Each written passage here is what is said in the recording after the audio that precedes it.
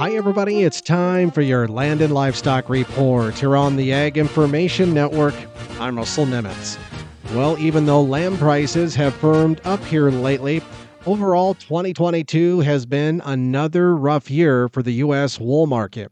Larry Prager is with Center of the Nation Wool out of Belle Fourche, South Dakota, and shares his thoughts on this past year. We had the high point of the market actually was around the 1st of March. And then after that, we just lost momentum. And even then, the market even then was not pleasing to the growers. Values were low.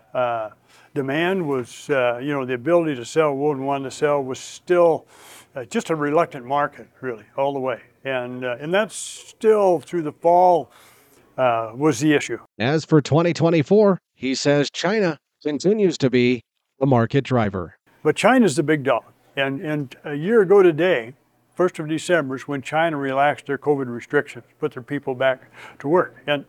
And that's, we're still dealing with some of that. China's the major processor in the world for textiles. In the meantime, he says wool growers just need to continue to raise the highest quality wool clip they can in preparation for when that day comes and the world's wool buyers are ready to do business with us again.